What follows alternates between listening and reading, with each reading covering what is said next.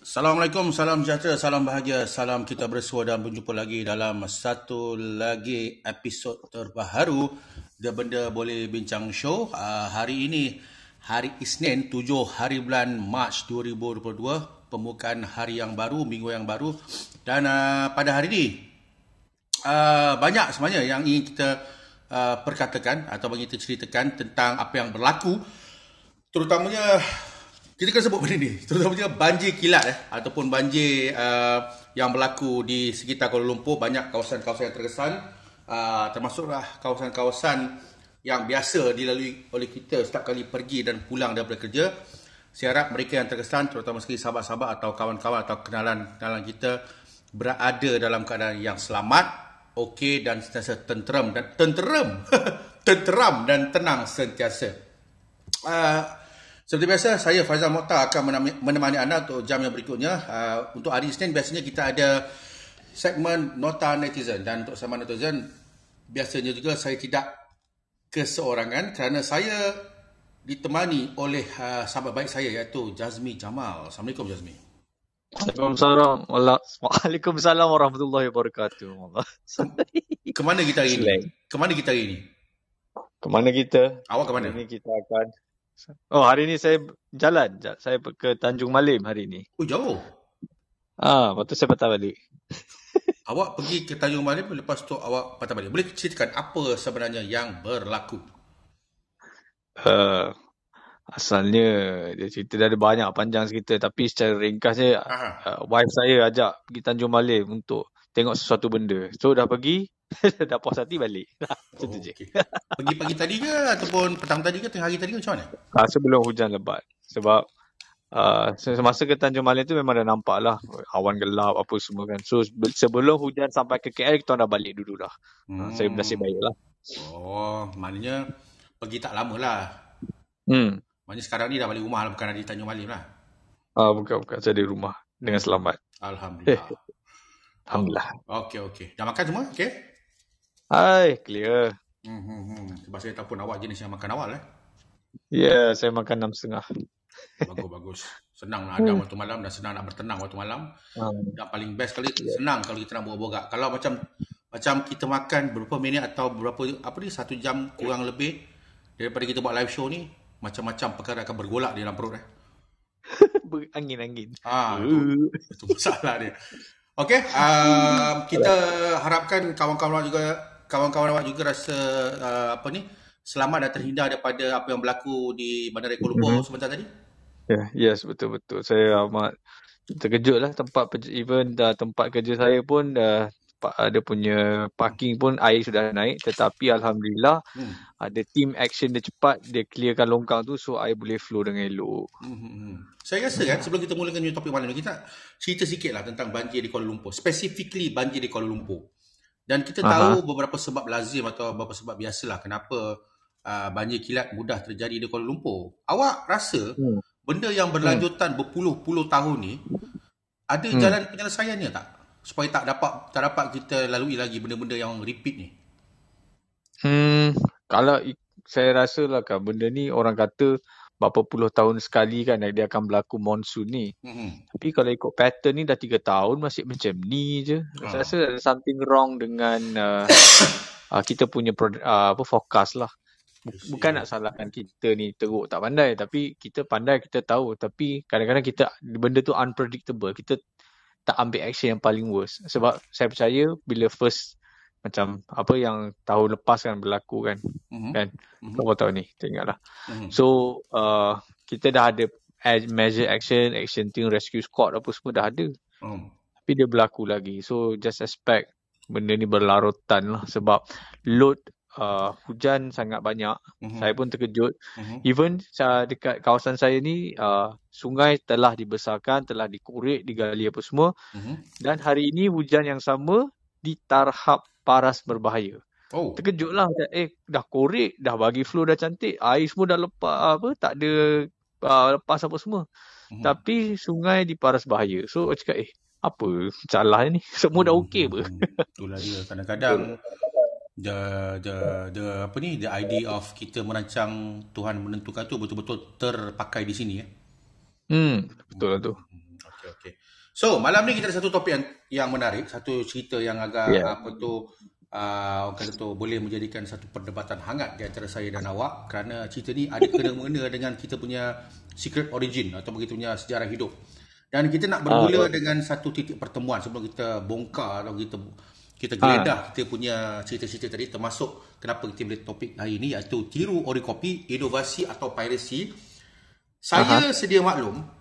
Yang saya maklumkan, saya sedia maklum ni adalah pada diri saya sendiri. Saya sendiri sedia maklum bahawa saya mula terdedah kepada dunia cetak rompak. Kita terus terang je dunia cetak rompak, OriKopi ataupun Piracy ni daripada DVD, VCD, CD, kaset sebelum-sebelum ni. Saya ingat lagi, saya pergi ke pasar malam, masa tu saya sekolah rendah. Saya nak beli kaset Scorpion. Saya ingat lagi. Scorpion keluar album baru. Okay, awak tahu kan jiwa rocker Melayu ni macam mana kan. Kalau Scorpion keluar album baru, kita kena beli. Saya masa tu bawa balik daripada, silap, saya bukan bawa balik, saya ponteng mengaji malam tu. Lagilah. Saya ponteng mengaji malam tu. Saya kata nak pergi ngaji, tapi saya pergi ke pasar malam setiap hari Selasa di Subanjaya. Saya berlari ke kedai kaset. Saya beli kaset Scorpion tu. Dan saya beli, awak teka berapa ringgit satu? 5 untuk English, betul saya bagi awak markah. Memang English RM5. Kaset Melayu RM3. Saya beli RM5. Saya enjoy lah. Saya enjoy lah lagu Scorpion kan, itu lagi kan. Dan saya nak ceritakan satu benda yang agak trivial sikit lah. Saya hanya boleh mendengar kaset yang bagi RM5 tu sebanyak 5 kali je. RM5 untuk 5 kali dengar. Itulah kualiti sebuah kaset OriKopi Scorpion yang saya beli di pasar malam pada zaman sekolah rendah, yang mana saya ponteng mengaji. Kalau saya mengaji bawa pergi beli kaset, mungkin berkat sikit duit kaset tu, atau kualiti kaset tu barangkali. Pengalaman awak ingat lagi tak bila first time awak beli barangan orang kata OriKopi ni? Saya rasa apparel lah. Dia bukan daripada tu, dia apparel. Saya rasa benda yang saya bayar duit sendiri, own sendiri adalah wallet Alien Workshop. Melalui zaman yang sama saya lalu. Cuma saya tak minat Alien Workshop. Kawan-kawan saya minat lah. Kenapa? Sebab saya rasa satu, design Alien Workshop tu cool lah. Macam very simple, cool. Dia macam mana? Sebab time tu kan kita tengah bombard dengan X-Files lah, itulah, inilah, all the Area 51 punya hype kan. Lepas tu tiba ada Alien Workshop. Macam, cool gila wallet ni kan. Sebab kakak saya dia beli Alien Workshop yang original. Harga dia agak, I think that time was 30 plus, RM30 plus lah. Dan saya cakap ada Alien Workshop harga RM5. Beli je lah. Sapu je lah. Kecil kan. Masa tu dapat yang RM5 pun macam kaset saya RM5. Awak punya Alien Workshop pun RM5. Kira puas hati budak-budak dapat brand tu dah cukup lah. Yalah. Kita ada Alien brand, lepas tu letak rantai besi kan. Settle. Jadi ini kita punya first segment tentang kita punya topik malam ni, iaitu tentang counterfeit consumer goods atau counterfeit consumer product, yang mana brand yang besar-besar seperti zaman kita tadi lah, label-label album atau kaset-kaset daripada artis terkenal macam Scorpion, branding yang pada waktu itu popular seperti Alien Workshop. Kemudiannya ialah zaman saya pun ada Doc Martin, macam-macam, Quicksilver, Billabong. Lepas tu kita membesar benda ni menjadi-jadi bila saya pun dah mula tahu yang sebenarnya kebanyakan jersey saya pakai. Waktu saya beli ori lah. Saya tak tahu kan, masa tu jersey taklah mahal macam sekarang. Rupanya dikeluarkan daripada kilang yang sama yang keluar jersey OriKopi. Sampaikan saya betul-betul ingin tahu macam mana aku nak dapat stok ni. Dan saya betul-betul dapat jalan. Dan saya sampai ke tahap di ban di Facebook masa saya cerita awal itu. Ya. Okay, satu sabit topik ni. Kita kasih dokumen kan. Soalan pertama saya, Jazmi, adalah perkara ini sebenarnya dikatakan orang ramai, dikatakan oleh masyarakat, banyak berlaku, banyak terjadi dan sentiasa aktif kegiatannya di rantau Asia. Soalan saya, kenapa di rantau Asia? Ini menerusi buku yang telah diterbitkan pada awal 2000 kot. Memang counterfeit ni memang wujud di grup kita lah. Dia yang paling banyak sebenarnya negara-negara Arab ni. And then seconded by South Asia kita lah. dia berlaku sebab time tu semua rising of economy. Lepas 97, kita dah ada internet, dah ada global punya economy apa semua. So dia punya demand tu tinggi. Sebab kita tiba-tiba baru tahu brand tentang all the established brand from America, UK apa semua kan. Kalau dulu kita cakap nak certain brands, diorang mesti nak, kita panggil apa, diorang brand tu dapat dekat tempat diorang je. Lepas tu kau kena bawa balik sini. Contoh macam kasut Clarks kan. Kau mesti dapat kat UK je. Kau takkan dapat di Malaysia kalau tak buka UK. Kalau paling jauh pun India lah kan. Betul. So, jadi kan dia sebabkan nak mass punya consumption. So, diorang cakap, okay, Asia please produce this product untuk cater you punya market. And then kena pula China time tu pun rising economy pun dia dah change dia punya perspektif kan. Dia cakap okay, apa-apa hal pun China cheapest labor, kita boleh buat paling murah, material semua ada, kita boleh buat semua. So dia dah buat banyak. And then macam all the top brands dia buat banyak. Lepas tu baru dia start kita panggil apa, dia dah jadi pro tau. Dia jadi biasalah macam topik dia innovation. Dia orang dah establish that kind of quality brand, dan dia orang come out with the same original out of the market. Dia jadikan dia brand dia. Bila jadi brand dia cater for market dia lah. Bila dah jadi cater for market dia, tiba-tiba ada demand pula. Dan demand dia sangat tinggi. Demand tu datang daripada mana? Demand tu datang daripada middle class. Contoh pada masa tu lah. Middle class yang diorang nak acquire produk ni, tapi tak nak beli yang mahal sangat sebab bagi diorang membazir. Kan kita tahun 97 dah mewah apa semua. Kita middle class, kalau yang daripada tengok kelas-kelas je lah, kita sentiasa nak benda yang fresh. Kita nak own juga. Kalau orang tu ada Adidas, kita pun nak Adidas. Dan happen that time Adidas sangat murah lah kan. Adidas tu ibarat berjamaah beli je macam tu je, tak payah nak fikir 2-3 kali lah. Dia memang produk waktu itu memang untuk rakyat lah, memang affordable sangat lah. Yes, sangat affordable. Kasut pun orang macam okay lah, kau pakai Superstar je. Kau ingat lagi aku pernah cakap pakai Superstar je. Sebab bagi aku kasut mahal Airwalk, skateboard ni kasut. Ya. Saya pun lalu zaman tu juga, betul. Tu bila kita orang cakap okay, kita consume goods apa semua, and then yelah barulah come up with the counterfeit product lah. Bila produk diorang sendiri dah naik harga. Sebab in order for them untuk fight the counterfeit product, diorang kena jack up punya price sebab untuk intellectual property diorang. Contoh macam Adidas, dia register kat Malaysia. So Malaysia dia kena bayar tax kat government untuk mengatasi counterfeit product lah. Sebab tu lama-kelamaan produk Adidas makin hari makin mahal. Dengan bagi aku drastic lah in comparing to produk yang macam Reebok ke. Reebok still ada yang friendly punya price, tapi Adidas walaupun dia own Reebok, but still you are giant lah. You monopoly the market lah. So itulah cerita some of the story lah yang aku faham tentang buku tu. Okay. Tadi kita juga menyebut bahawa orang-orang yang nak afford branded item ni sebenarnya bukan semua, hanya orang terpilih seperti orang yang ada-ada, orang yang berduit, orang kaya lah nak cerita kan. Tapi dalam masa yang sama, orang marhain, rakyat biasa mempunyai alternatif, mempunyai venue atau paling tepatnya mempunyai jalan yang paling mudah, especially zaman sekarang, untuk mendapatkan branded item sama macam orang kaya. Cuma of course kita tahu bila kita cerita pasal OriKopi, perbezaan sudah tentu dari segi harga, dari segi kualiti. Tapi namun begitu, baru-baru saya telah menonton filem House of Gucci yang mana masa mula-mula Gucci establish dia punya brand sebagai household name pun memang dah ada orang cetak rompak di New York itu. Betul. Sekarang adakah kerana kita ambil the basic economics of demand and supply kan, permintaan dan juga pengeluaran, yang mana orang semua nak rasa pakai Gucci, nak rasa pakai LV, nak rasa pakai this branded stuff, diorang terpaksa atau diorang makin galak mengeluarkan produk OriKopi.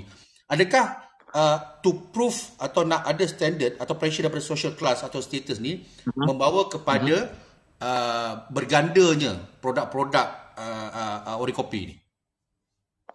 Salah satunya sebab demand yang macam tadilah, kalau kita ambil streetwear punya demand kan, yang tadi tu kita nak own all the luxurious brand, but at the same time kita tak nak spend mahal sangat dalam satu wardrobe, tapi kita nak spend sikit-sikit supaya kita ada semua brand, at least kita rasa all that products. Sebab untuk macam reputation atau brands di Western punya market, ini adalah permainan diorang. Tapi bila we compare to Russian punya area, Masalah permainan North tu Korea permainan kapitalisme ni, kapitalis. probably permainan capitalist sebab ada social class berlayer-layer kan.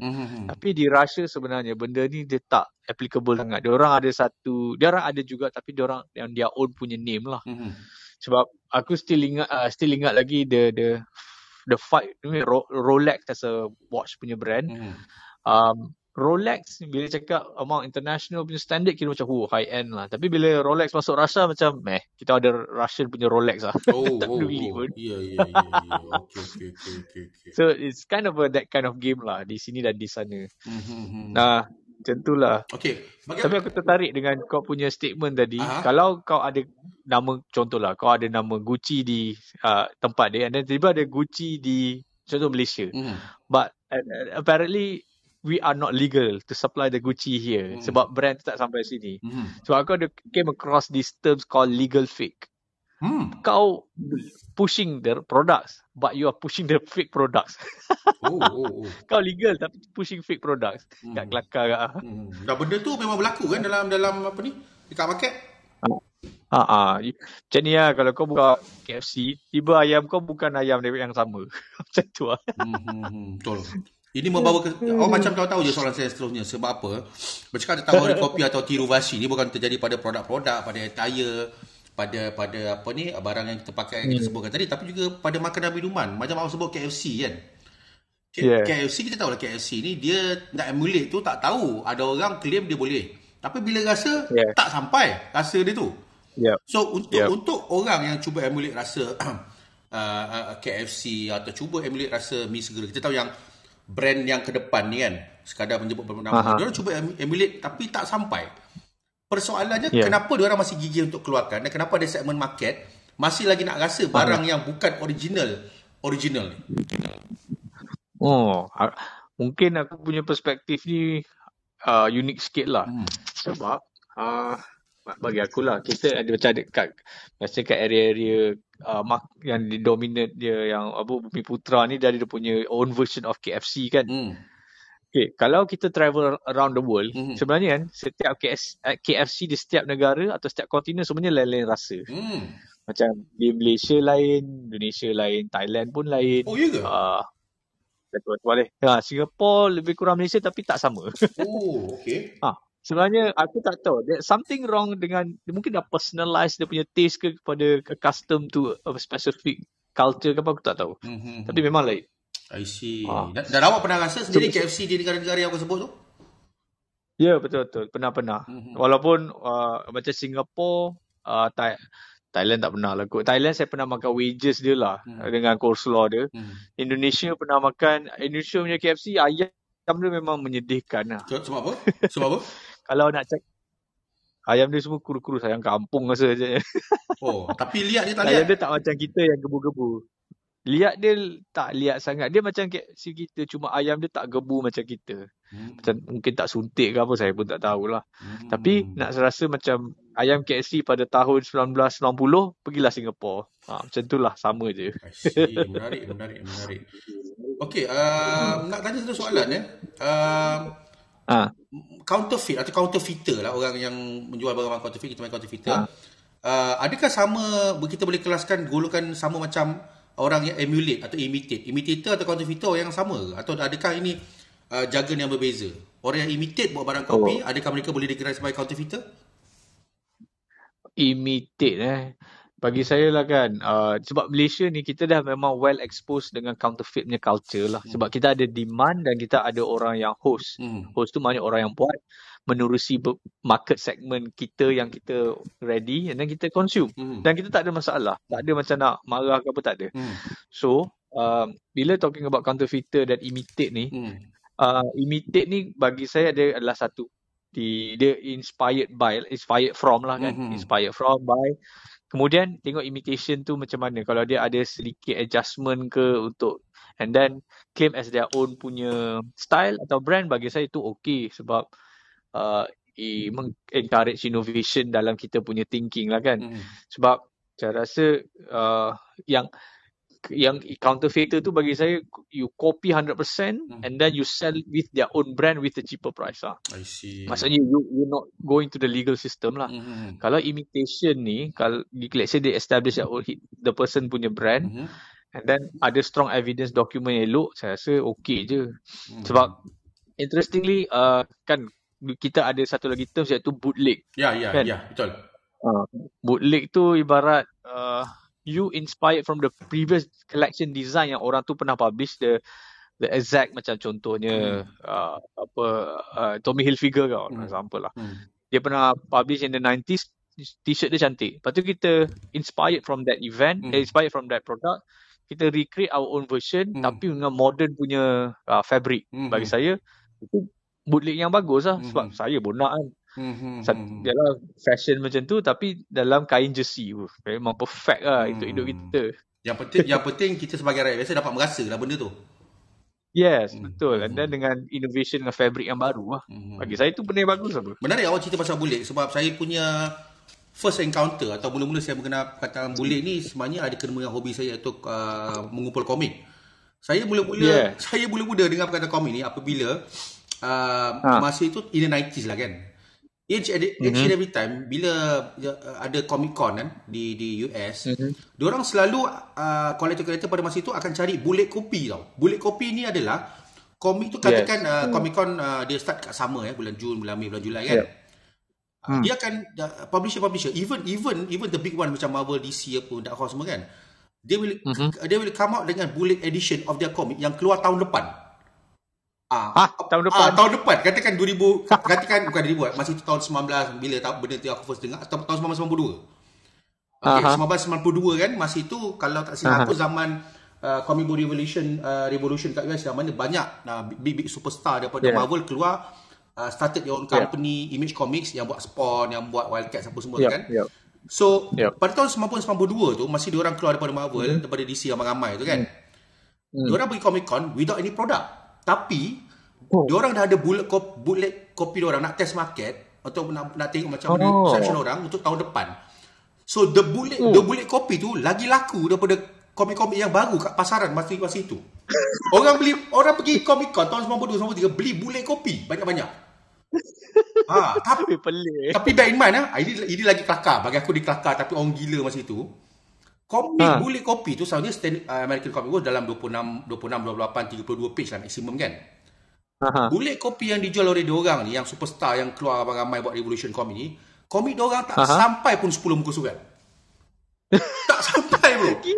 Black and white, they sell bootleg edition of Spawn, of Hellboy, of macam-macam lah. Tapi masa itu memang zaman speculator, zaman broker komik tengah gila. They buy multiple copies of Spawn, of Hellboy supaya diorang dapat makan market tu. At least masa itu kita tahu broker ni atau speculator investor ni buat apa, what to expect, sebab kita ada dia punya apa tu validation daripada artis tu sendiri. Compared to sekarang sebab the emergence ataupun orang kata tu for the lack of better word, the craziness of the social media atau internet kan. Kadang-kadang komik tu orang predict, orang fokus akan meletup. Katakan sekarang dah Batman keluar kan. So orang speculate certain key issue akan meletup kan. Tapi sebenarnya orang yang fokus atau speculate tu bukannya value collector pun, tapi diorang ni sebenarnya for the lack of better word, diorang ni scalpers lah. Diorang nak buat duit je. Alright. So market sekarang tak macam market dulu, yang mana kalau kita cakap pasal topik kita malam ni, OriKopi, bulik, masih tu even big publisher pun terkejut. Kenapa orang beli komik cetak rompak ni tak ada siapa tangkap pun. Tapi diorang berselindung di sebalik nama bootleg tu tadi. Yes, betul. Bootleg tu lah. Sebab dia tak legal tau. Dia tak illegal. Memang lah. Dia atas orang tu punya identiti orang tu, dan dia sell on behalf of dia. Tak ada kepentingan siapa. Betul. Dan orang yang buat bootleg masa Comic Con tu pun test market je. So katakan Comic Con tu 3 hari kan. Pagi pergi printer, petang habis. Malam tu print lagi, besok jual lagi. So dalam masa 3 hari tak buat komik apa pun, jual muka je. Power lah. So aku belajar marketing daripada situ lah. Okay lah, American Comic Book ni memang mengajar aku banyak benda lah kan. Okay. Let's talk about pengaruh atau faktor menyumbang kepada barang-barang OriKopi ataupun cetak rompak ni kan. Iaitu kalau ada sesuatu fashion tengah panas, ada trend, ada hype, atau benda-benda meletup kan, orang akan berebut beli benda tu kan. Katakan ada satu masa orang sibuk nak beli goreng pisang cheese. Goreng pisang cheese tu kita tahulah goreng pisang cheese yang original siapa kan. Tiba-tiba banyak goreng pisang cheese. Lepas tu tak tahulah ini innovation ke, OriKopi ke apa, ada pula kopok leko cheese bro. Ada pula jagung rebus cheese, semua nak di-cheesekannya. So kita nak labelkan benda tu jadi apa dia? Inovasi, Tiruvasi, OriKopi, Piracy daripada pisang goreng cheese tadi macam mana? Aduh, saya rasa kan bab makan ni dia macam orang Malaysia kalau seorang buat nasi lemak, semua buat nasi lemak. It's a cultural thingy. Kau tak boleh nak kopi-kopi ke apa kan. Tapi macam add up cheese dalam sesuatu aspek. Sebab bagi aku cheese ni before kilang cheese yang innovation berbentuk krim tu keluar, kita tak ada teknologi tu untuk mencheesekan sebenarnya. Tapi disebabkan hari ni cheese is like a serbuk, kau just bancuh macam oat je, you become a sauce, and then it's easy to get, cheaper with, yelah, kau tambah extra RM1 ke RM2, you can gain a lot of, sebenarnya you gain a lot sebenarnya dengan ada cheese tu. And then if it sells, why not you just do it kan? Bagi aku tak ada masalah. Everyone ada, maksudnya macam 7-Eleven lah, semua tempat nak kena ada, semua tempat nak kena cater. So tak kisahlah kau brand apa, pisang cheese ke, keropok leko cheese ke, apa cheese ke, as long as it sells, go ahead. Tapi bagi aku, don't claim that you are the first in Malaysia, kau ada pisang goreng cheese lah. Itu that's wrong. Contoh macam nasi lemak, don't claim that you are the one who make the best nasi lemak in town. Macam memang tak dapat lah John. Let's talk about the other side of the society, yang mana orang kaya-kaya ni kan, yang betul-betul orang kata tu, orang sekarang cakap dia apa ni, level kayangan ni kan.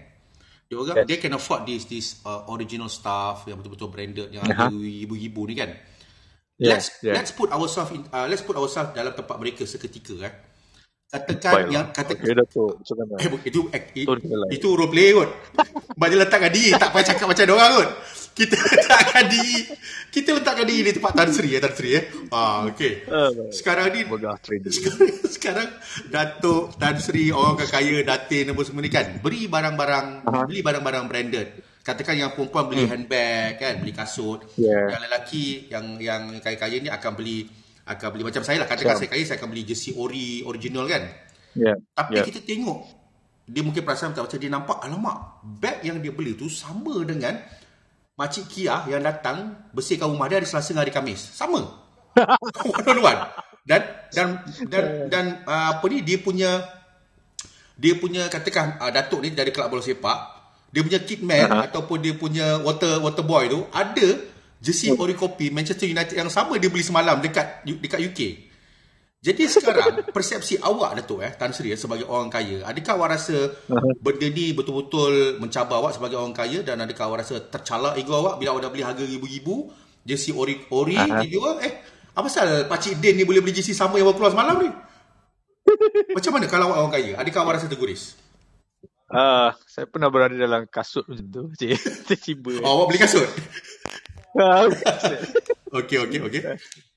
Rasanya dia macam tak kisah je sebenarnya. Sebab dia tahu dia boleh own lagi better daripada yang tu. Sebab at the end of the day, you know you wear the ori one, you tahu orang tu pakai yang fake punya.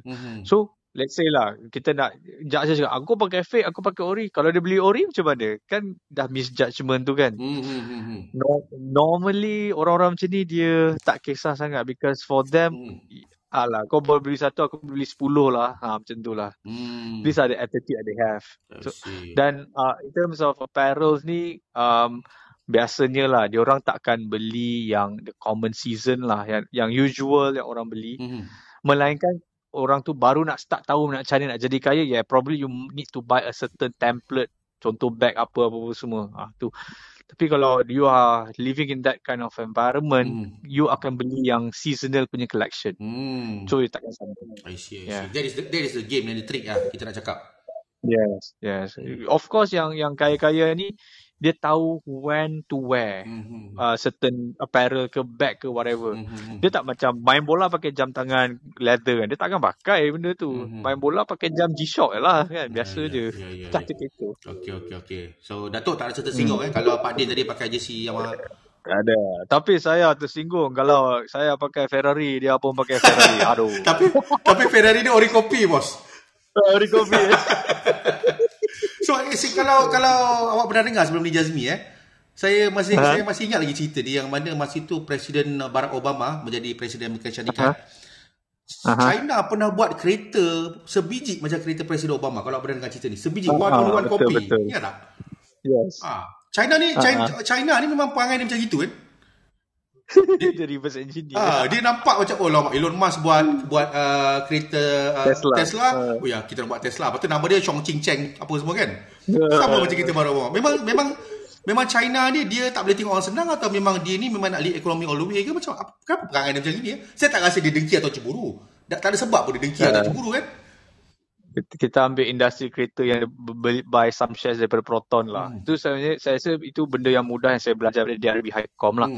Dia cerita satu je. Kenapa China perlu buat OriKopi? Dia nak cakap, dengan kos yang tinggi, kita boleh buat murah lah. Buat kat kita orang. Macam tu je. I see. It's actually a prototype product is a low cost version of theirs. Macam tu. Kita pun macam, gili kan. These are the attitude that they have. Kalau kita lah macam mana hebat kereta kau, they can produce with the cheaper material and cost.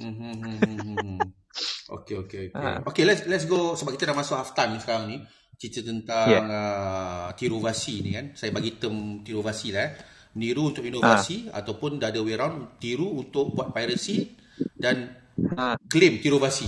So antara industri, dan kita pun aware benda ni, antara industri yang paling teruk, saya kena sebut ni, paling teruk terkesan dengan barang-barang pirate ni atau counterfeit produk ni adalah entertainment industry.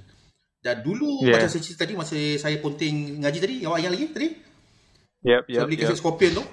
Dan sekarang benda tu masih lagi berlaku, sebab dulu orang pergi pasar malam beli kaset Scorpion RM5, balik 5 kali dengar, rosak, beli lagi kaset Scorpion yang sama 10 kali, terus 10 kali dengar.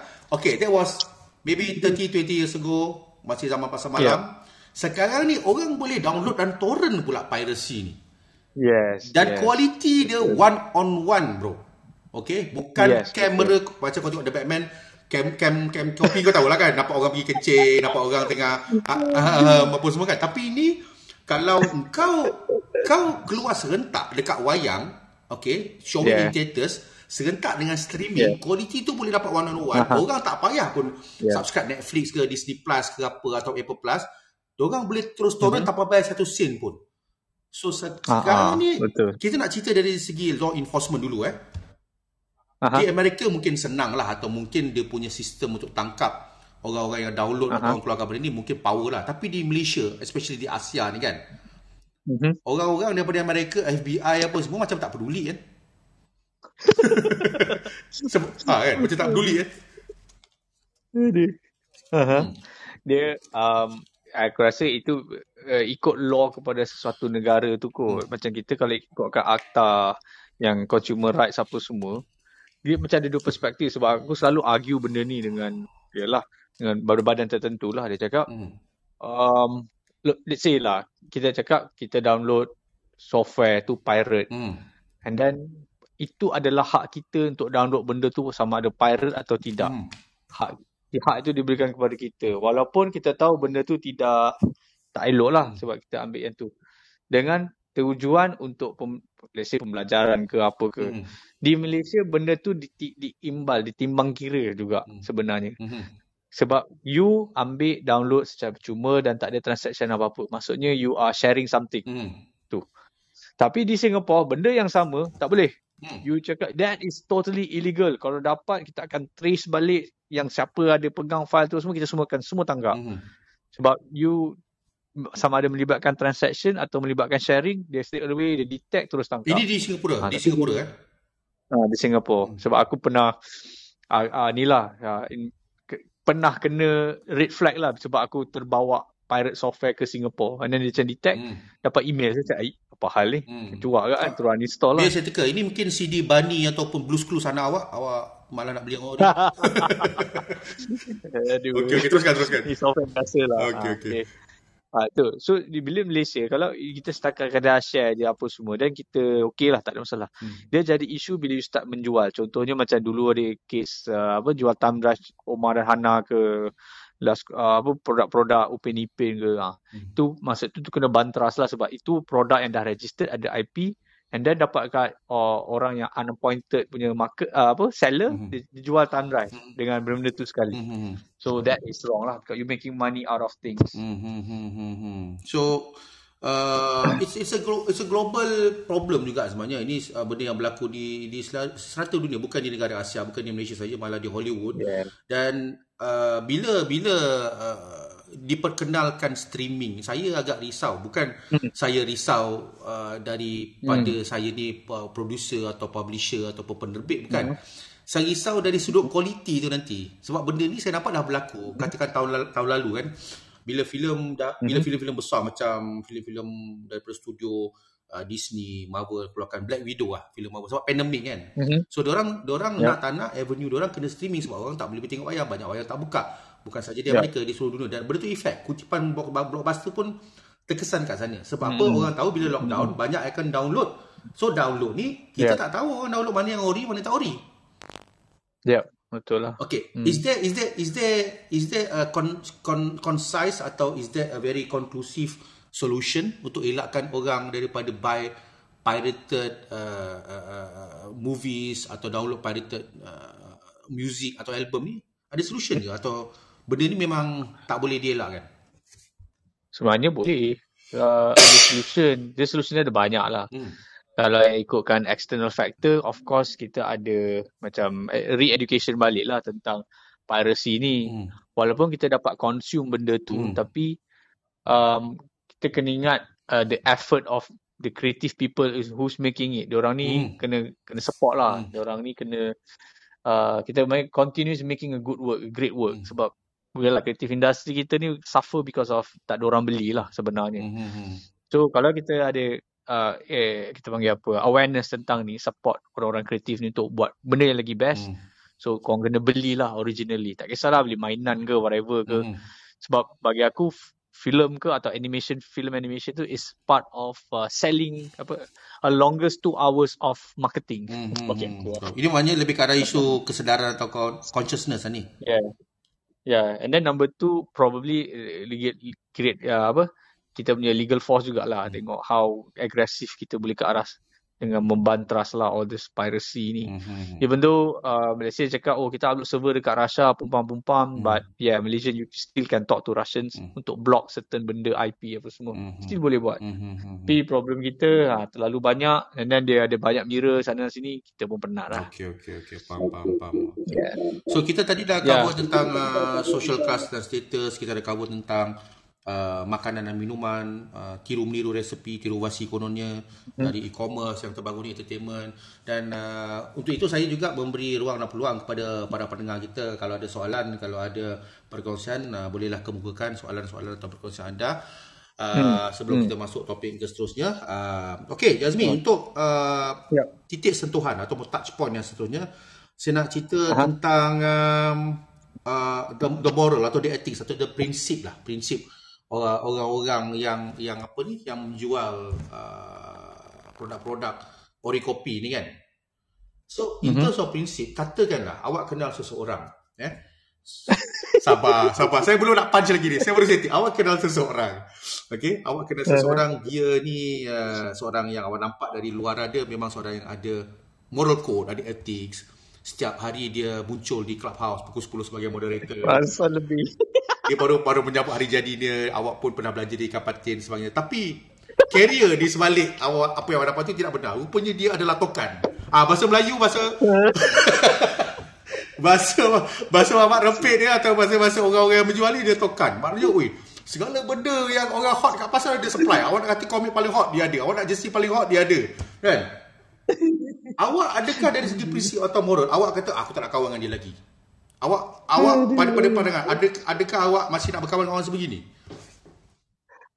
Macam saya cakap lah, di Malaysia benda tu dah sebati dengan hidup kita. So, kenapa tak kawan? Lagi kawan lah. Ui, bergadi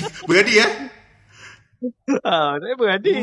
So, Orang tu jadi tokan. Kita kawan dengan tokan, baru network berkembang. terima kasihlah sebab tak mendedahkan nama dia. Cuma saya nak mendedahkan awak lah. Awak kata awak pernah buat jenayah kopi ori, dokumen rasmi. Dia apa cerita ni? Kalau boleh cerita. Kita panggil forgery. Forgery. Saya rasa Forgery. bawah tu adalah yang lagi pakar tentang detect counterfeit forgery ni kan. Okay. Ini cerita lama lah, cerita pada saya zaman sekolah kan. Dah menyesal? Dah insaf? Dah cuci tangan dah, tak mau dah. Okay. Silakan. Sebab pada masa tu saya still ingat lagi, saya ada printer yang high quality printer yang boleh masukkan kertas yang tebal tau. Dan itu satu. And then nombor 2, saya ada skill Photoshop dan skill gambar apa semua kan. Okay, that's fine, tak ada masalah. Lepas tu ada satu ni, dia cakap, ada satu kawan saya ni, dia cakap, kau Tiru Photoshop kan?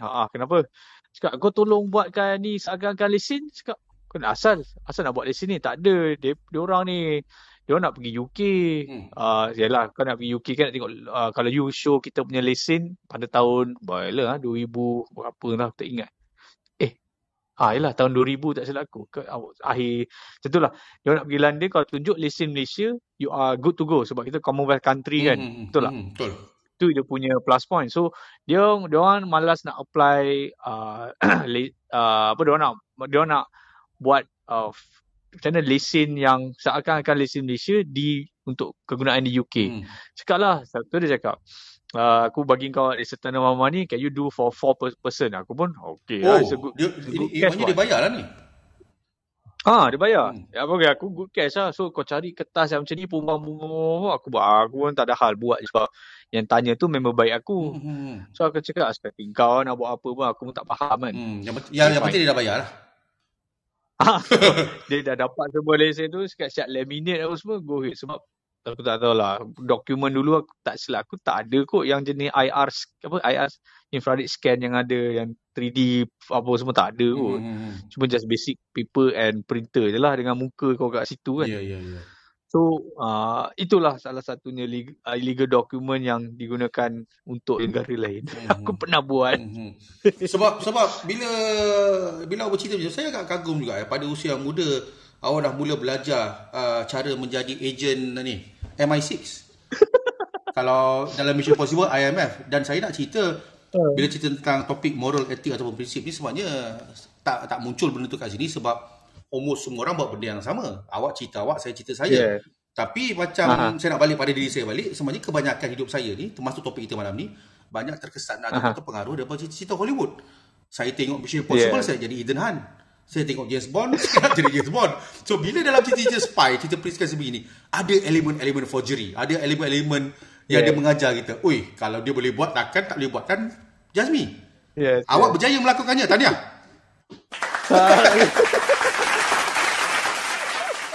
So ini kita panggil kita punya personal conduct. Kita buat benda ni, kadang-kadang motivation kita pelbagai kan. Tak semuanya pasal duit atau kewangan. Ada kadang kita nak push kita punya limit, kita punya boundaries, kita punya skill. Kalau dia tak boleh buat, takkan tak boleh buat. So kita pun buat, jadi pula lagi hebat pula daripada orang tu. Aku tak pasti hebat ke tak, tapi it works lah. Sebab orang tu tak kena tahan polis, so aku macam alah tak pi dia. Sebab selalunya kalau awak tengok cerita-cerita ataupun backstory, history orang-orang hebat macam Mark Zuckerberg, macam Steve Jobs, macam Bill Gates, dia orang semuanya bermula daripada cerita macam ni lah. Dia orang ambil barang orang, dia orang innovate, dia orang imitate. Akhirnya keluarlah produk Apple, produk Microsoft, produk Facebook. Betul tak? So kita nak cerita dari segi benda macam ni lah, motivation ni.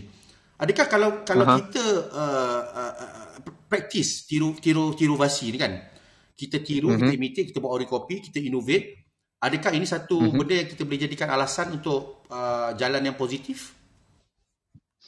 Sebenarnya kan, kalau nak cakap tiru ni, bagi aku it's a learning process of reverse engineering sebenarnya.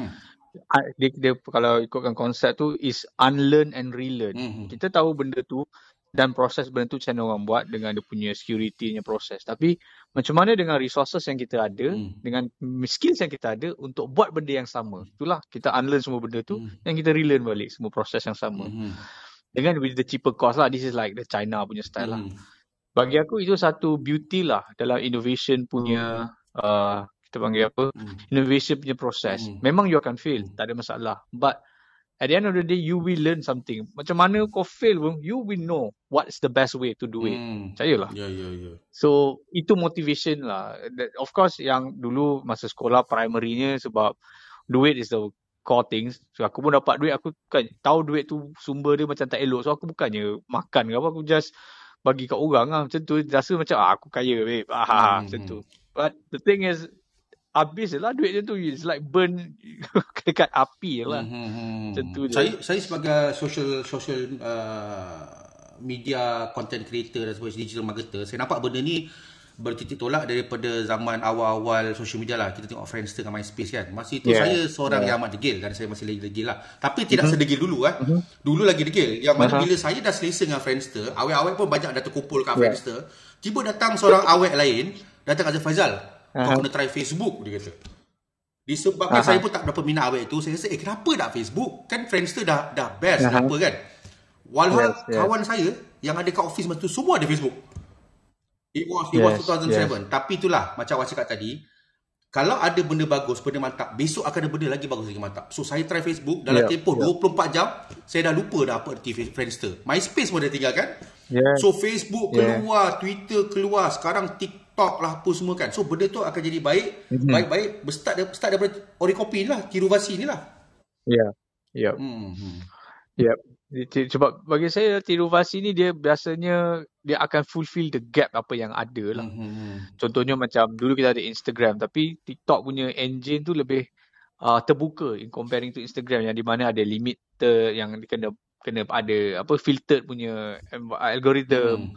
TikTok bagi aku macam geolocation, macam contohnya topik tahun lepas kita nak discuss, TikTok tu dah jadi media propaganda untuk perang untuk tahun ini. I was like, wow, TikTok is the main ground medium. Orang kita kan, ini sorry to say sebab ini betul-betul terbukti dan betul reality kawan saya, kalau kawan sebaya saya tu saya okey lagi lah, sebab dia orang pun dah ada family, dah ada anak apa semua kan. Dah ada benda-benda lebih serius dalam hidup. Ini kawan-kawan lagi muda dari saya. Setiap kali saya put something on TikTok atau saya kata saya dah mulai aktif on TikTok, dia kata dia orang akan cakap komen dengan secara what do we call that, dia mengusik lah kan. Dia kata bila nak keluar video joget ni. So bila TikTok that second dia orang cakap video joget. Tapi dia orang tak tahu di prospek ataupun di level of possibilities yang ada kat TikTok tu. Yes. Saya bukan nak banggakan TikTok ke apa, tapi there's a lot of opportunity kalau kita dapat direction yang betul. Betul. Kalau dapat keywords yang betul, you may gain a lot of kita panggil benefits lah. Sebab ada satu benda yang betul-betul buat benda tu seksi. Ini kalau nak tahu, kita boleh expand benda ni further on aja episode lah. With only one word, algorithm. Yes, betul. Algorithm TikTok ni memang di luar tabi'i, orang cakap. Betul aku cakap. Kau bayangkan aku pernah buat satu eksperimen. Aku buat eksperimen tu lagi sebab aku tak puas hati. Kau bayangkan the same post, the same video, the same picture aku post dekat Facebook, Instagram, Twitter, TikTok. Aku dapat kat Facebook view traffic dalam 2 digit 30-40 orang kan, within 24 hours. Di TikTok benda tu sampai 300 lebih. Betul lah tu. So dia punya algorithm tu yang kita kena utilize, orang cakap, betul tak? Yes. Probably dia macam zaman Facebook awal-awal dulu lah, yang sebelum algorithm Facebook jadi lagi kompleks masuk. Kan Facebook banyak feature sampai kita tengok kalau Facebook as a Facebook tak apa, kalau dah ada Facebook integration, WhatsApp, Instagram, apa-apa model kita tengok nak termuntah. But TikTok is like back in the days Facebook masa dia masih Facebook. Okay. Itu saya cakap the beauty of that. Okay, kita ada 10 minit lagi. Saya nak cerita benda terakhir sekali tentang apa yang kita anggap sebagai Tiru OriKopi, Tiru Inovasi, pasal innovation based on benda-benda counterfeit apa semua. Ini bukan produk. Kali ini ialah orang-orang yang berada dalam dunia karyawan, pengkarya kan, penulis, pelukis. Kita pun tahu kan sekarang ni tengah meletup-letup cerita pasal NFT apa semua, pasal metaverse. Yang mana kalau tak ada NFT metaverse pun cerita dia masih lagi berlangsung, yang mana orang emulate kita punya lukisan, orang tiru kita punya tulisan, gaya apa semua, tapi they can make money out of it. This is not some small amount of money. Orang yang buat Bitcoin yang pandai pasal permainan ni dia tahulah. Dia ambil karya orang lain, dia adjust sikit, dia jual, dia dapat duit dan dia kata benda tu dia tak buat salah. Sama juga penulisan. Okay? Katakan hari ni orang buat satu novel Twilight, besok adalah Twilight yang lain, tapi cerita dia ubah. Dia ambil idea daripada Twilight. Sama juga macam Harry Potter. Lepas tu ada Artemis Fowl lah, apa semua jadah kan. Soalan saya, the market actually tak kisah idea tu adalah idea repeated ataupun macam mana. Sebab saya ingat lagi pada satu musim di Hollywood, keluar cerita-cerita macam yang saya sebutkan tadi lah. Buat satu cerita epic macam Lord of the Ring, keluar lagi. Lepas tu beranak pinak jadi Game of Thrones apa semua kan. So macam mana benda-benda macam ni, adakah market tak kisah kalau idea tu is idea repeated dan diorang tak kisah consume benda yang sama? Atau adakah market kita tak berapa bijak, Jazmi? Kalau cakap market tak berapa bijak tu agak rare juga. Bagi saya market kita tak ada masalah sebab kita dah well exposed dengan apa yang produk dekat luar sana dan contohlah kita macam satu produk tu macam cakap lah, lepas tu produk lain ni aku rasa itu adalah preference dan taste. Kan kita kan kalau kat wayang kan kita suka cakap apa hal dia macam ni, nak macam ni lah. So these are the behaviour yang kita nak, diorang nak custom to their taste. Tetapi macam kita pernah discuss dulu, dia agak cliche dan template dia lebih kurang sama tapi dalam environment cerita Melayu. Sebab somehow it will gain some perspektif yang baru lah. Walaupun timeline dia, historically apa semua sama, tapi local context. Contohnya. Kan itu jadi satu benda yang lebih unik lah. Proposition yang bagus lah. Tapi macam aku cakap jugalah, adakah kita semua tak ada taste, kita asyik suka tengok benda yang sama, again itu up to the preference lah. Sebab saya ingat tak tahu apa pandangan sebab benda ni betul-betul mula-mula aku tak kisahlah kau nak buat berapa kali atau berapa cerita macam Harry Potter ke Artemis Fowl ke Lord of the Ring ke, tapi benda ni trigger aku bila cerita Hunger Games keluar tau. Okay? Bila Hunger Games keluar, lepas tu keluarlah dia punya sambungan-sambungan yang lain. Tiba-tiba aku tengok alamak ada Divergent, Insurgent, Allegiant. Bila dah masuk Divergent di sini Allegiant, siapa nak tengok cerita ni kan? Lepas tu ada pula kawan aku tengok, beria aja aku tengok. Aku kata, cerita ni lebih kurang je. Tapi kau tahu lah fans kan. When they have something against atau tak suka dengan konsep yang sama, dia kata, they missing this point, they missing this point. So, benda yang left out from Hunger Games, konsep sama kan? Yang benda yang left out Hunger Games, diorang akan tengok Divergent, Insurgent punya series ni. Sama juga macam Harry Potter. If they want an adult Harry Potter, dia orang tengok cerita-cerita yang lebih kurang macam Harry Potter yang ada magic apa semua ni kan. So I think that might be the answer, Jasmine. Sama juga dengan game. Kau main game FIFA kan, kau ceritalah FIFA 98 kan, 99 kan, 20 sampai hari ni. I mean, you are seeing the same old football, man. Tak ada yang berubah. Okay, you got me. Grafik dia naik. You got me right there, man. You got me right there. Up to this day, aku masih lagi letakkan FIFA nombor 2. Aku letakkan Pro Evo nombor 1. Pro Evo. Kau tu kan? Kau tu kan Pro Evo kan? Tahu. I'll give you one straight answer lah. Out of many answer lah. Kenapa? Okay. Silakan. Pro Evo, Winning 11 lah dalam Jepun ni Winning 11 kan? Kau tahu, Konami kan? Kalau kau compare, orang suka main FIFA sebab realistik ataupun benda tu macam betul-betul as if benda sebiji ada license apa semua. Aku ni jenis yang sorry lah aku cakap, aku ni gila babi sikit. So sampai sekarang FIFA tak boleh buat apa yang Pro Evo atau Winning 11 buat, iaitu rembat daripada jauh. Aku skill aku ni, aku main Winning 11 Pro Evo, aku boleh rembat gol daripada tengah, aku boleh score daripada corner bro. So bila orang main FIFA kata alamak tak boleh buat lah benda ni, macam mana aku jadi kalah. Okay. Sorry aku potong kau tadi. Itulah preference yang kita masukkan tu. You go through lah berapa tahun pun defender naik ke, the realism of characters lah, new team from the market lah, new franchise lah, whatever. But still thing is kau still nak main juga. Sebab kita tahu it's fun to watch. Tu macam mana nostalgia kita recall balik even across the years. Still main. Tapi it's fun, man. Disebabkan kau trigger, kau nak trigger kau balik sebab kau mau gamer kan. Dan kita pernah masuk ke punya rancangan ni. Game fighting, game yang berlawan-lawan ni kan. It all started from Street Fighter 2 Kita tak sebut Street Fighter 1, kita sebut Street Fighter 2. Game arcade and then on konsol kan. Lepas tu dia beranakkan Tekken, dia beranakkan King of Fighter, dia beranakkan Mortal Kombat. Soalan aku, orang macam mana yang minat Street Fighter? Orang macam mana yang minat Mortal Kombat? Orang macam mana minat Tekken, King of Fighter semua ni? Awak peminat mana satu? Kau awak nampak semua ni sama, awak layan semua? Sebenarnya semua tu ada karakter yang berbeza lah. Kalau ikutkan saya, cuma dia beginilah, Street Fighter dengan King of Fighter.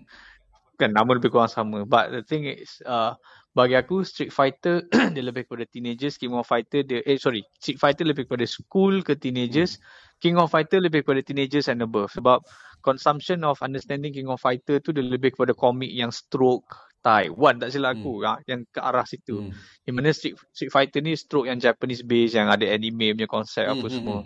Not all the dark strokes lah. Okay, the question is, kenapa orang main game yang jenis fighting ni? Sebab dia sukakan fast action pace. Dia tak nak jalan-jalan tengok. Dia nak fast action, kau rembat joypad tu sampai hancur, kau ketuk-ketuk, masuk lane posting, berubah, lepas tu kau menang, kau happy. Betul, saya setuju. Bila orang cakap jalan-jalan tengok, benda ni pernah jadi bila saya main Double Dragon dulu. Jalan-jalan baru fight. Aku nak fight lah. Ni nak kutip buah lah, kutip ada lagi. Nak fight betul-betul. Kau jalan-jalan, kau fight je lah. Nak fight betul-betul. Lepas tu main karateka. Itu lagi ke belakang kot. Karateka kau bukan je nak bergaduh. Kau dapat macam kau nak berjoget je. Kau macam kau nak berjalan nak fight macam dari Zapin bro. Pelan-pelan. Ui, karateka. Okay. So these are the fast pace yang momentum yang kita nak. So dan ada satu mash button lah. Pum, dapat super power dah happy. Dia yang mash button culture ni bagi aku bila dah kena ada combo yang tekan 2 button sekali atau 3 button sekali. Contoh macam Tekken. Lepas tu Street Fighter versus Capcom. These are the things. So do you say atau do you agree kalau aku cakap yang all these game that came atau that come after Street Fighter macam Tekken, King of Fighter ataupun Mortal Kombat tadi adalah game-game yang meniru Street Fighter ataupun diorang ni semua meniru karateka? Tak logik kan? Wow, karateka. Siapa tiru siapa? Siapa yang the granddaddy of fighting arcade game ni? Aku rasa the origin arcade game tu bukan Street Fighter. Dah ada sebelum Street Fighter tu lagi, dah ada satu lagi. Aku tak ingat lah, macam Kung Fu something lah. Tapi itu memang lousy pace dia macam mana? Kalau siapa pernah main game Micro Genius yang ada game Kung Fu tu. Micro Genius ya? Itu game apa tu? Yang itu zaman. Ya, dia ada satu game Kung Fu tu. Game Kung Fu tu like the earliest pace of action fighting lah. Kita panggil action fighting. Lepas tu Street Fighter keluar, dia dah keluar ke Abugit tu. Dulu hand to hand combat, tak ada Abugit, Hadouken kan. Tu Street Fighter keluar ke Hadouken tu, orang macam, wow, ada Hadouken bro. Balik keluar ke Awaran. Dan until today lah. I mean, thanks to Capcom punya group pushing the IP up until today. Sekarang memang controller remain the classic movement, but they have a turbo mode. Lagi fast pace lah, lagi sikit jatuh. Ni saya dengar pun Street Fighter baru nak keluar ni kan? Yeah, the 6. Itulah the 5th, the 6. Itulah sebab bila dah jadi world tournament apa semua, and then dia kecilkan lagi space untuk berlawan. Dia lebih pada hand to hand combat, lagi cepat lah. It's all about technical button. Tak silap saya ada satu game Street Fighter, saya tahu ke zaman yang sama. Nama game tu Virtua Fighter ada Virtua Fighter. Ada. Itu dah macam ala-ala Tekken lah. Dia guna grafik shaded benda. Dia blocky ya. Dia blocky Virtua Fighter tu. Sebab game engine dia adalah Dreamcast punya zaman kot, sebelum PlayStation 1. Okay. Itu engine dia. Okay, saya ingin nyatakan bahawa di sini zaman-zaman tu memang zaman-zaman ledakan developer game ni tiru meniru lah. Memang 90s ni memang zaman orang suka tiru kan?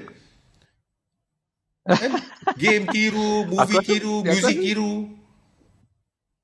Aku rasa sebab regional kot. Sebab dia tak ada yang globalization yang sangat. Maksudnya, license tu tak apply pada international law. License tu hanya apply pada regional punya factor sahaja. So, up to you lah. Kalau kau cakap, Scorpion nak masuk Malaysia, kena through EMI ke, BMG ke, whoever. Kau kena dapat dia orang lah. Dan monopoli market lah. Tapi macam hari ni, kau nak dengar lagu, contoh lagu apa pun, you can download Apple Store, download Spotify, apa semua. Mana-mana pun boleh buat. Okay. Ada lagi dua game yang tiru daripada Street Fighter ataupun game yang saya sebut tadi yang saya tak sebut. Saya tak tahu awak main ke tak game ni. Soul Calibur dengan Marvel vs Capcom kat arcade. Ada. So Calibur main juga, Marvel vs Capcom pun. Sama lah. Lagi kau nak cakap ni apa? Puzzle Wobble apa benda lah. Yang ya aku cerita game-game yang top lah yang kawan-kawan aku main. Puzzle Wobble tu kau main seorang-seorang kot. Aku tak main game tu. Puzzle Wobble tu game apa pula? Alah, aku tak ingat apa yang gambar ada dinosaur tu tembak-tembak jam tu bagi bola jatuh. Tapi itulah kalau pergi arcade kan, kalau pergi arcade kata nak tengok game ni yang kita sebutkan game yang tiru each other ni kan. Orang mesti nak pergi Street Fighter juga kan. Mungkin sebab dia punya brand name dah kuat kot dan established dan bagi aku dia ada di sana, dia punya pace tu kena dengan orang tu punya aggression. Lagi satu bila pergi sekolah, bragging rights lagi orang nak dengar Street Fighter. Bila kau brag pasal Tekken ke Virtua Fighter, tak ada siapa nak dengar. Aku semalam main Mortal Kombat, tak ada siapa dengar. Bila Street Fighter, semalam aku kalahkan Faizal dengan M. Bison, orang dengar. Sebab orang tahu Faizal mesti main guna Honda kan. Aduh.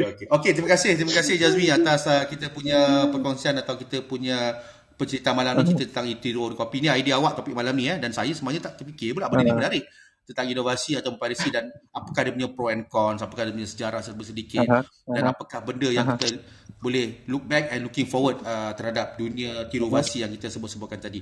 So, kesimpulan dia, silakan Jazmi. Tapi saya nak tanya macam Zikri dengan Duan tentang dokumen forgery. Okey, sila jemputkan mereka ke atas. Kenapa awak nampak mereka pernah lakukan perkara seperti awak buat ke macam? Zikri dan Fadil kot, bukan Duan, sorry. Zikri dan Fadil tentang dokumen forgery. Mungkin dia orang dalam industri. So mereka designer. Mungkin dia orang lebih tahu. Yes, and printing. Okey, mari kita dengar apakah dia dokumen who? Masuk forum, bagi salam. Terkejut. Jangan menyempa je. Kau ingat konsert ke? Ya. Okay. Assalamualaikum semua. Tahu minat Carmine Alfalcon ni. Tapi bagi salam dulu. Saya tahu gangster, tahu. Ya, silakan Jazmi. Silakan. Saya sebenarnya nak tahu sebab anda kan berada di tempat yang memang menitik beratkan security dalam dokumen forgery ni. So, antara teknologi yang ada, apa yang features yang terkini tentang nak elakkan forgery ni dalam satu dokumen? Pemalsuan dokumen? Pemalsuan dokumen. Okey. Kalau macam dokumen tu, kalau printing, dia akan ada security printing lah. So masa praktikal dekat PNMB, Percetakan Nasional Malaysia Berhad kan, dia ada satu mesin yang memang khas untuk printing security dokumen lah. Contoh macam kertas soalan. Kertas soalan rasanya duit pun ada juga tu. Kau print duit? Betul. Mak, okey. Dan ada dokumen lah macam mentang-mentang dah habis praktikal, semua dah kan benda tu PNC tu. Betul. Saya pun tak masuk pun, tapi saya diberitahu oleh senior lah kan. Memang ada kind of printing yang betul. Awak sebut senior Zikril. Senior dekat PNMB lah, Percetakan Nasional. Sebab PNMB dia banyak dapat job kerajaan satu lagi dapat job istana. So benda-benda yang dokumen tu dia akan pas ke bahagian security punya printing lah. So apa teknologi yang ada? Setahu aku ada yang macam scanning infrared tu. Betul. 3D sticker lah, apalah aku. Itu itulah part tu tak didedahkan lah macam tu kan. Dia tahu certain printing yang perlu ada security lah. Okey. Itu nombor satu. Dan nombor dua kan, aku nak tanya. bila cerita pasal dokumen ada security ni kan, kenapa kita panggil dia macam dia ada satu macam mana nak detect balik sama ada benda tu fake atau tidak. Macam mata siapa yang boleh baca benda tu? Adakah kena pergi kat si korang ke, atau ada ejen-ejen tertentu ke? Macam duit palsu kat 7-Eleven dia ada lampu tu kan. So saya nak tahu kalau dokumen ni. Alamak tu kena panggil Zikril. Zikril kita tahu pun. Saya rasa Zikril tak ada pandai sebab dia sekarang berada di Wayang. Dia kata dia balik kampung, dia tengok Batman terus. Dia berada di Wayang sekarang ni. Berada di Wayang betul sama dengar. Itu memang dia FOMO sikit. FOMO. Sebab so part yang tu saya tak dapat nak jawab lah, yang tu minta maaf nanti.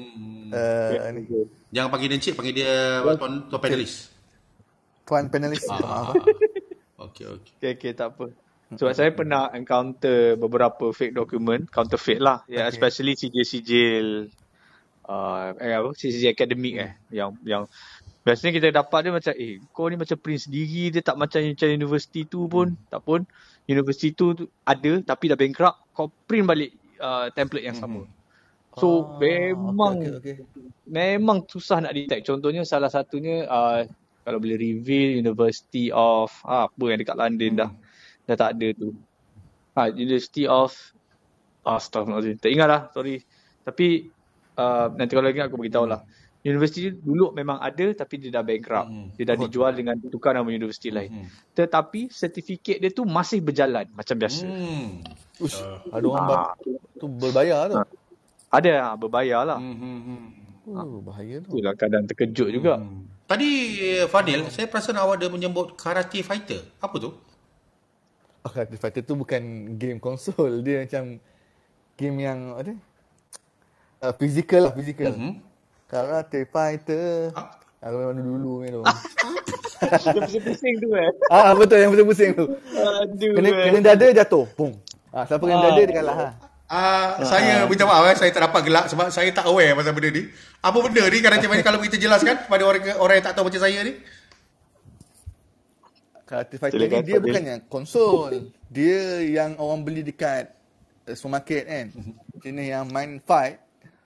Dia ada pentas dia. Dia macam pentas wrestling. Lepas tu orang cucuk dia punya kaki dulu.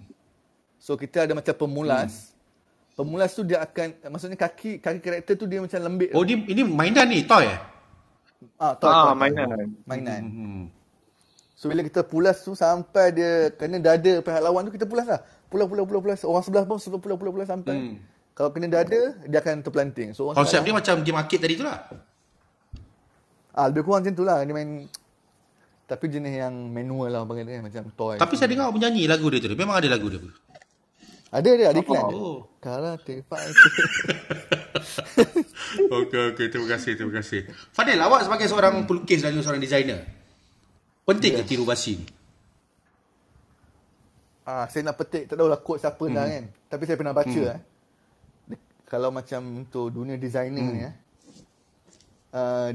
there is no pioneer in design. So maksudnya kau akan menginspirasikan juga. Contoh macam poster ke kan. So macam kita nak buat flyers.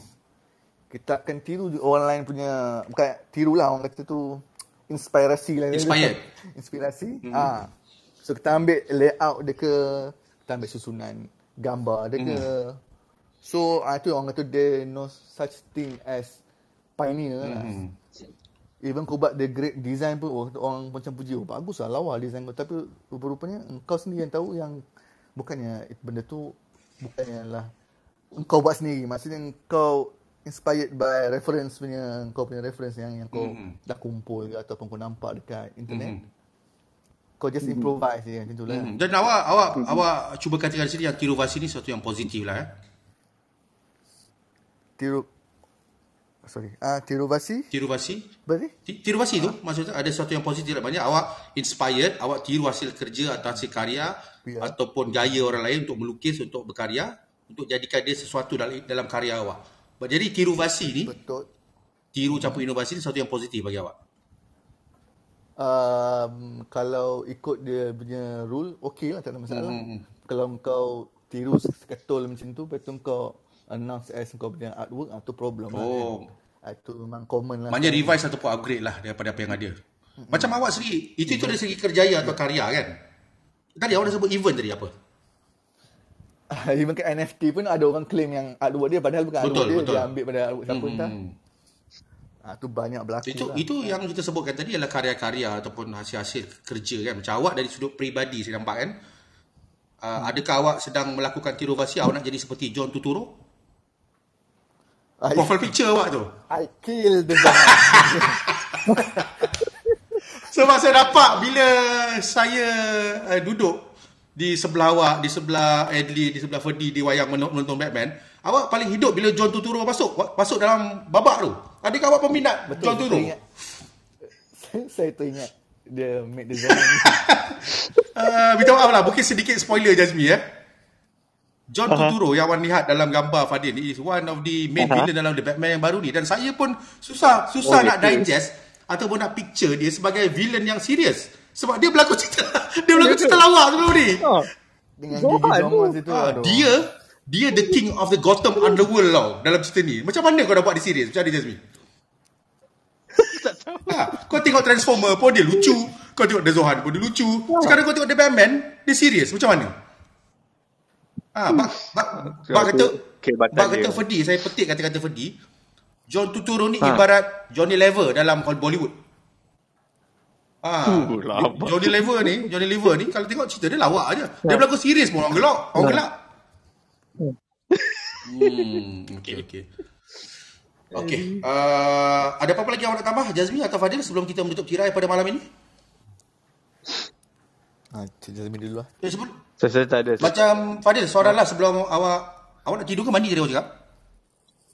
Awak nak turun? Saya rasa saya semula. Okey, saya satu soalan sebab berkenaan topik kita malam ni tentang Inovasi apa semua ni kan. Ini soalan ni mungkin panas dan saya nak awak jawab dengan jujur dengan penuh keberanian. Sekarang musim tenggujuh. Bukan. Soalan topik malam ni bukan pasal musim tenggujuh. Topik malam ni. Topik malam ni awak tahu, cuba baca. Tiru, OriKopi, Inovasi atau Piracy. Soalan panas Soalan dia pendek, jawapan dia mungkin panas dan panjang daripada awak. Panas dan panjang. Bukan soalan pasal hotdog bukan pasal makanan dalam rantaian makanan terbawah, bukan Soalan saya bunyi begini. Adakah awak rasa Manchester City adalah OriKopi daripada Manchester United? Silakan.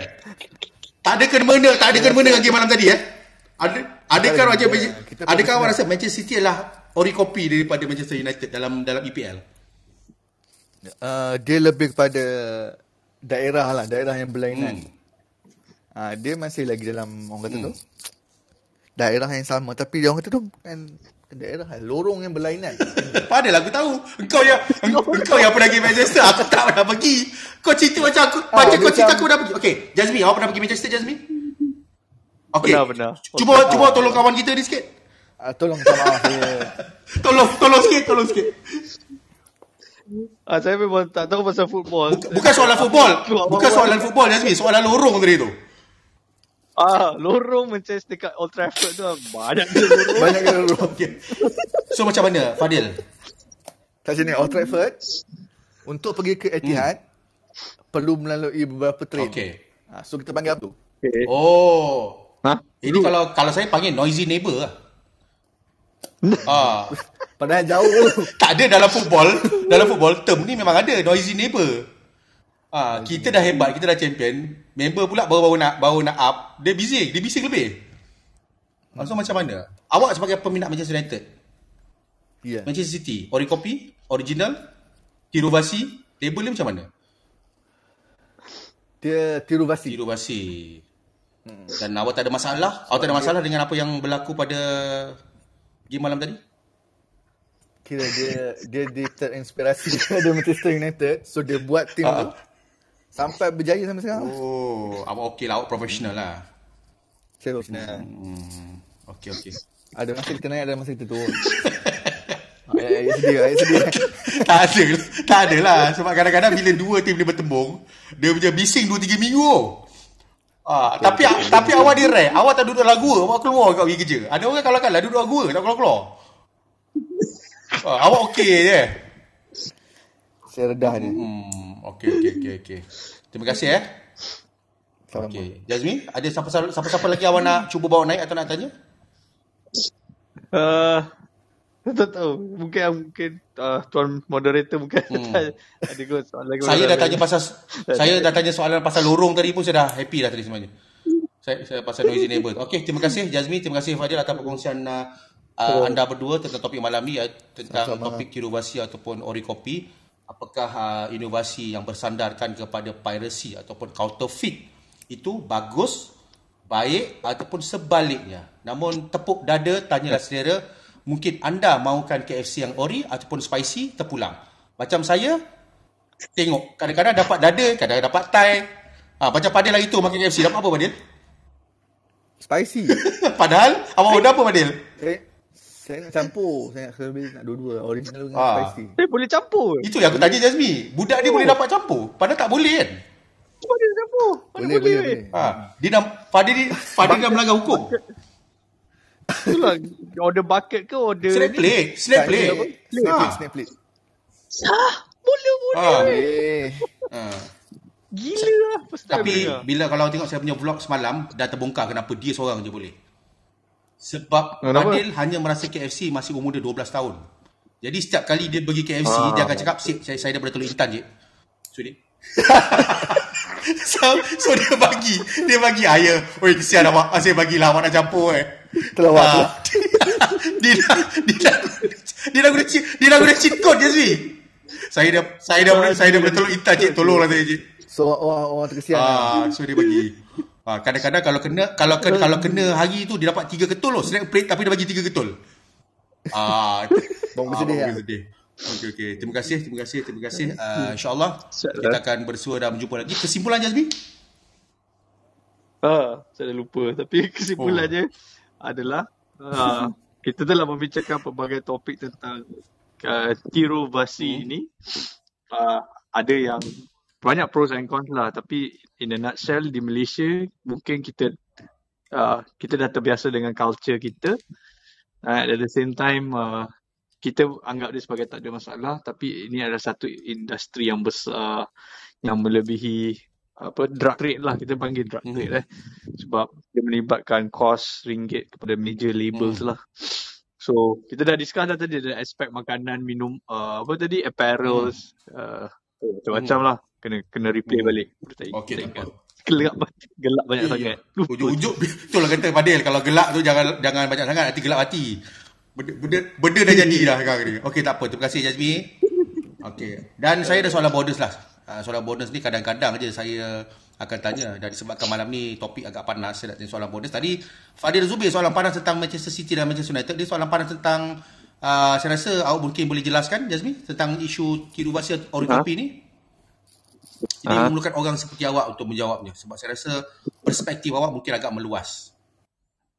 Simple soalan, namun jawapannya mungkin panjang dan panas. Spicy cheesy wedges.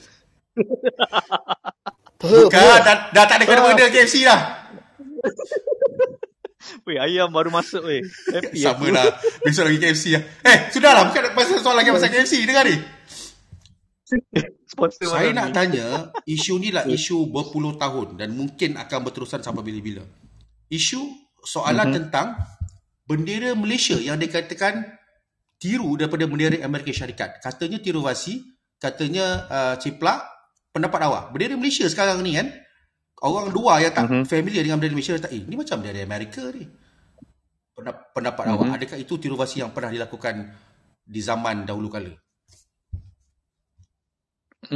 Sama dengan muzik kita, sama dengan benda lain pun lah kan, yang pada zaman kemerdekaan tu, saya rasa lah kan, pada zaman dulu kita not have a well exposed, and then intellectual property pada masa tu sangat grey area. Memang dikatakan zero documentation lah di tanah Malaya ni.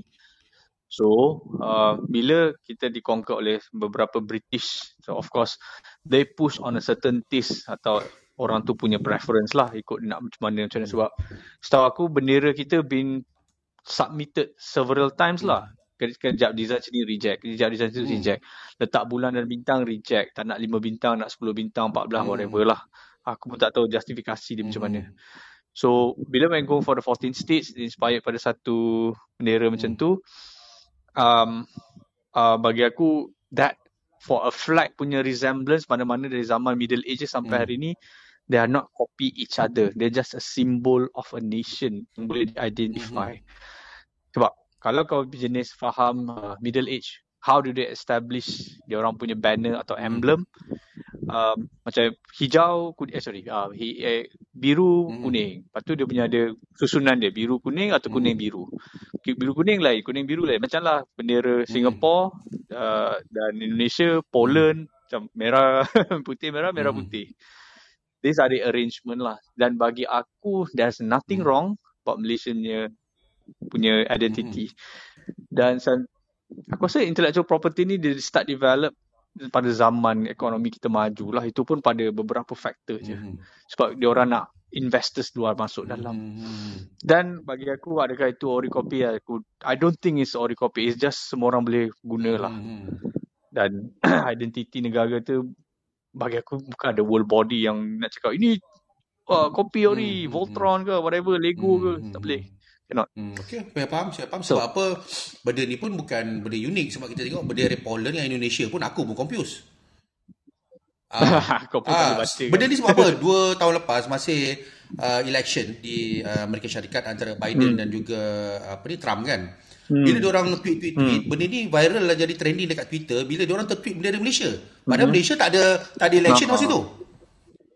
Dia kata congratulations President Biden and Vice President Kamala Harris kan.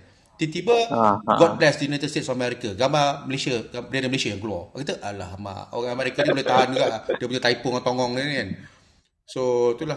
Tapi American punya awareness lagi teruk pada kita lah. So orang kita lagi smart. Dia orang tak buat proofread, dia orang tak buat copy check dan dia orang tak peduli, dia orang nak cepat je.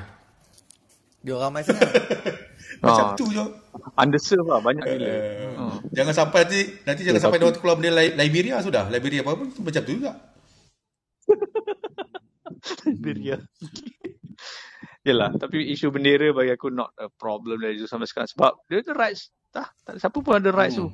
Sama juga macam isu Sony. Macam kau Sony Amerika ke Sony Japan ke? Tak ada original Sony pun. Dah lah Sony International lah pada kau lah. Claim siapa-siapa. Okay. Itu belum cerita benda-benda lah. Bendera di negara-negara Skandinavia. Bendera Finland, bendera Norway, bendera Denmark, bendera Sweden. Lebih kurang je. Color je lain. Itulah.